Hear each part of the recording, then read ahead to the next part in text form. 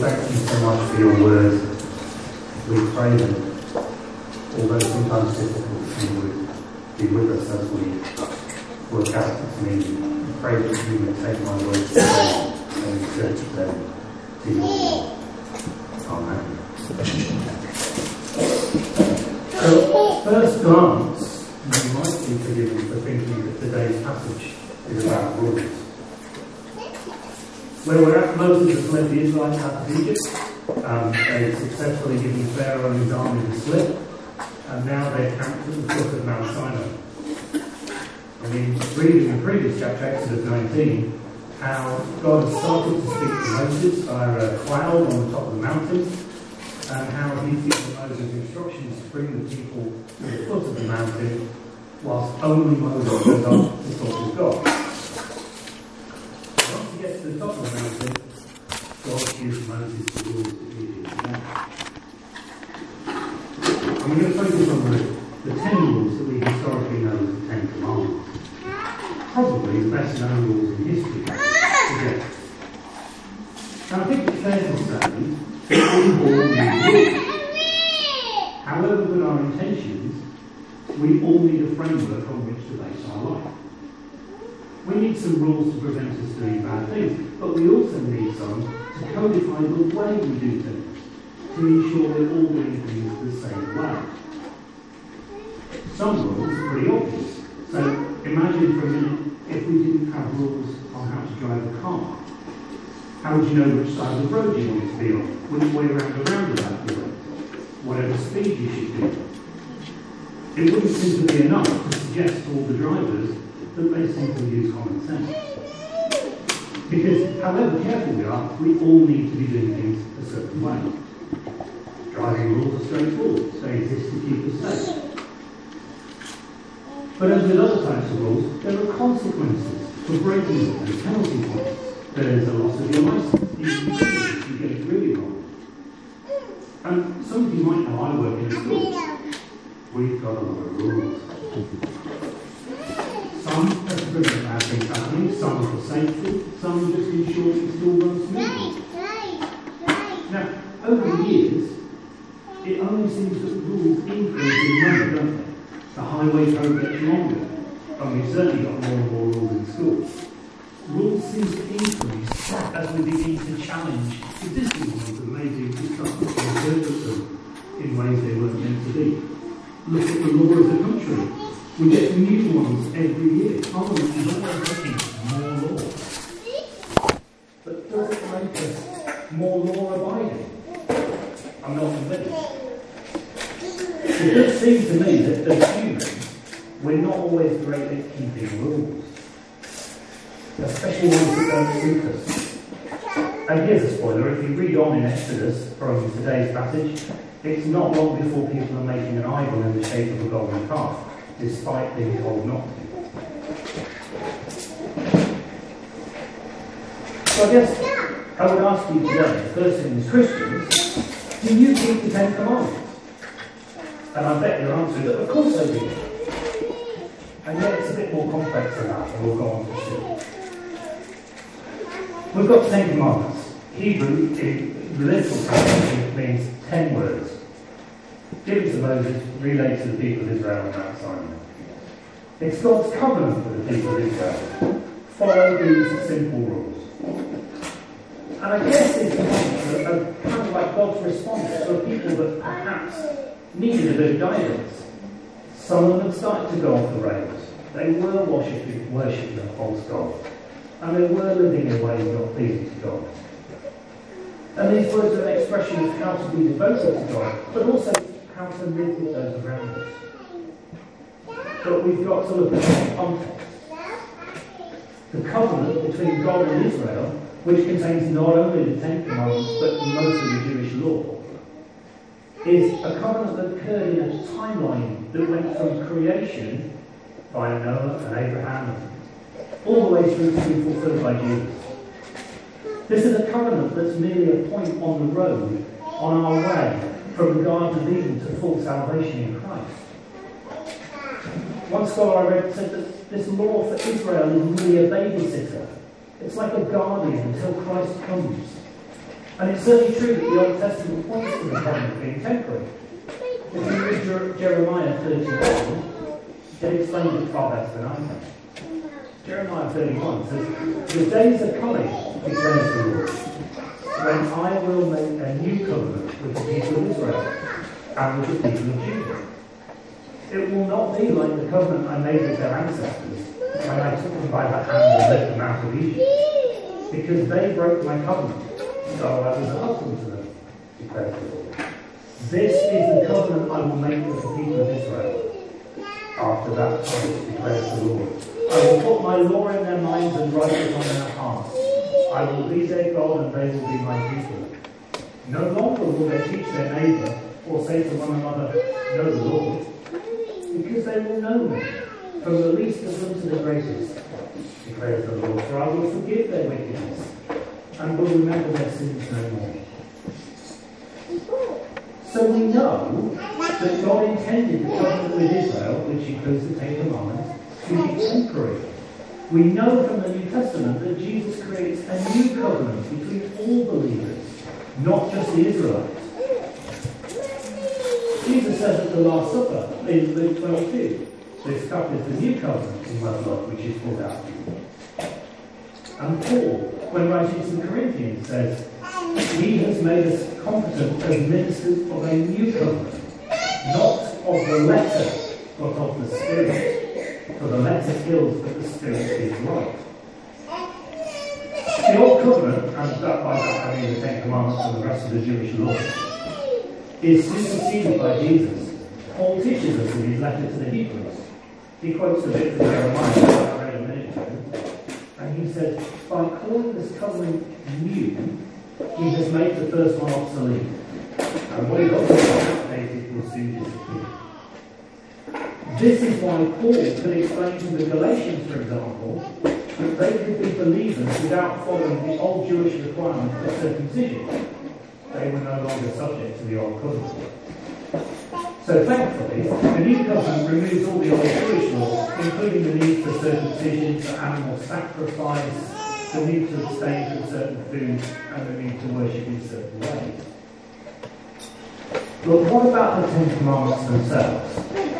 Does Jesus explain those?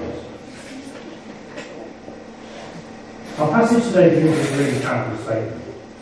"I am the Lord your God, who brought you out of Egypt, out of the land of slavery."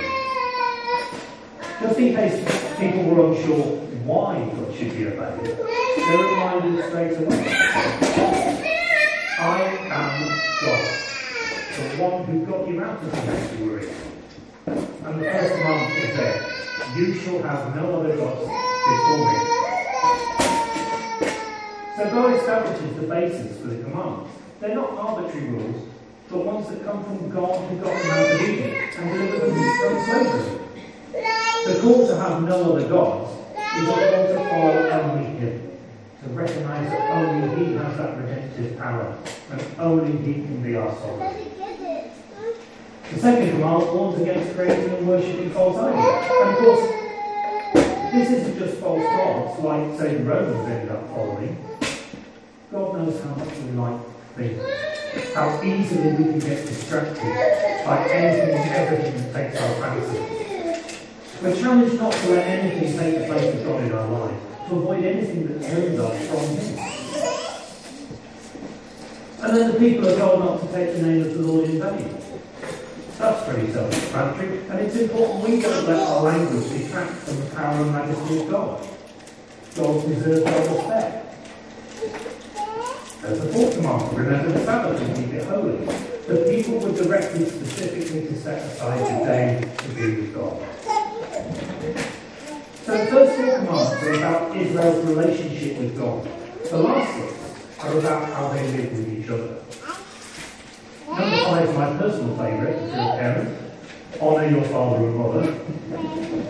Parents, you've got a vital role in bringing out the next generation in faith. But we as children must do our part to respect our parents. And then from here the commandments switch from do's to don'ts. Don't murder. Don't commit adultery. Don't steal. Don't give false testimony. Don't cover anything that belongs to somebody else. The first thing that strikes me about that is that these 10 words, these commandments, they are not by any means the pinnacle of what we should aspire to. These really are the lowest common denominator, aren't they? They've been distilled down to their most basic. If you turn it around, it's almost saying the least we can do is not kill someone if they upset us. The least we can do is not steal from each other. The least we can do is not worship any other gods. And perhaps you notice the other thing, that whilst only the first 4 commandments deal with how to relate with God, they're by far the biggest amount of words. The lion's share of the commandments actually talk about how the Israelites should relate to God. And they're the basis for the others. The do nots are pretty short and sharp. The do nots are designed to rein us in from our natural state. God knows we're the same humans that could avoid temptation in the Garden of Eden. God knows we're liable to argue, even to the point of killing each other. God knows we're liable to steal and cheat and tell our truths about other people. He knows that we look at other people and want what they have. Unfortunately, He knows all of that. And so He asks us to follow these simple rules, which are designed to help the Israelites live good life in union with Him, and bring them back for the slippery slope that they started to go down. So all the people had to do was follow the rules that God had laid out, which we know from reading on in the Bible that they did, because it wasn't long before Moses' brother Aaron was making the golden calf and declaring it to be God, which brought God's punishment on thousands of people, as God had promised him to cover on Mount Sinai. But what does all that mean for us? Well, Jesus Himself tells us how important the commandments are to us. I want to take you to Matthew 5, the story of the Sermon on the Mount. Jesus has just spoken about the Beatitudes. Remember, blessed are the poor in spirit, blessed are those who mourn. And then He makes it clear that His purpose in His life is not to replace, but to build on the ancient law. He says, "Do not think I have come to abolish the law or the prophets.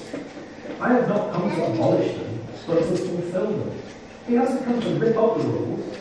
He's come to explain them to us, to help us understand them. Jesus tells us that the commandments mean much more than what is written, that there is a spirit of the law as well as a letter. Jesus provides us with a new way of looking at these rules, a way that makes much more sense to us once we know Jesus. Jesus takes our understanding and turns it from a simple tick box exercise, have I murdered anyone, to a much more nuanced position where anger or harbouring a grudge is wrong. Matthew 5 verse 22. "But I tell you that anyone who is angry with a brother or sister will be subject to judgment." Jesus is saying that anger and forgiveness in us is just as wrong. And He emphasises that reconciliation and love for those around us. That is essential. Jesus, in detailing and expanding the meaning of these commandments, moves the way we look at them from something that should be obeyed to something that should be lived. We're challenged not just to look at our actions, but the motives that lie behind the actions. Just in case you need any further proof that the commandments are important to us, go no further than Matthew 22. You might remember that that is the story of Jesus being questioned by some religious teachers of the time. They were trying to trip Him up as usual. One, who was a so-called expert in the law, asked Him, "Which is the greatest commandment?" To which Jesus replied, "Love the Lord your God with all your heart and with all your soul and with all your mind. This is the first and greatest commandment. And the second is like it. Love your neighbour as yourself. All the law and prophets hang on these two commandments." Now you might notice Jesus doesn't actually quote verbatim the word from Exodus, but instead He quotes from Deuteronomy 6, "Love the Lord your God with all your heart and with all your soul and with all your strength." This isn't Jesus giving us new rules as much as refocusing the old ones. And the beauty of His reply is that yes, He answers the question and gives us a second most important commandment as well, but He explains at a stroke the light in which all of this should be seen. What I mean by that is if you consider the meaning of each of the commandments in the light of what Jesus said, you can see how we're really supposed to interpret it. But let's face it, rules always need interpretation. Jesus solves the problem for us on how we're to interpret it. Make sure God and those around us are at the heart of whatever we decide. So then is Exodus 20 about rules. Taken on its own it is, and for the Israelites it was. It was a rule book with consequences if those rules were broken. But in the light of our salvation through Jesus, it's more of a pointer to a better way.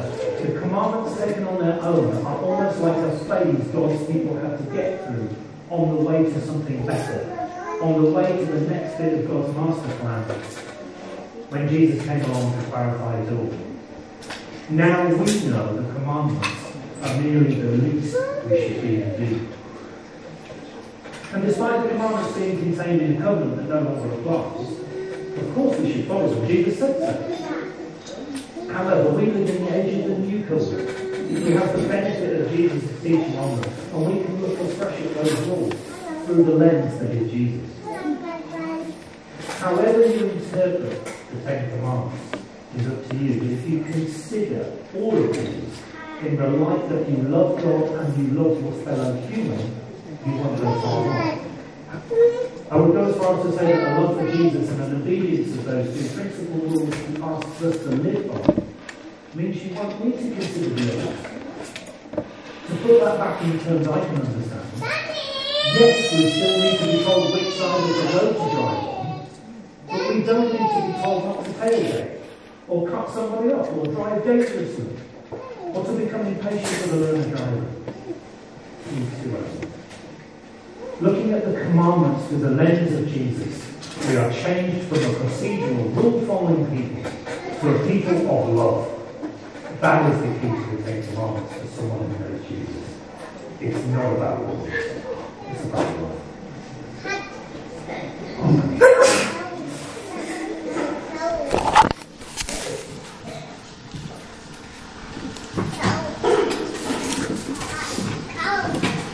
How does that look like? A God who says that His love a father and mother. 6 it's a bit like a gun pointing at some people. Don't murder. It's there. 7 don't commit adultery. Marriage is between two people, not everybody else. 2 people. 7. 8 is not stealing. If you steal, then you go behind bars. Remembering that. So not stealing.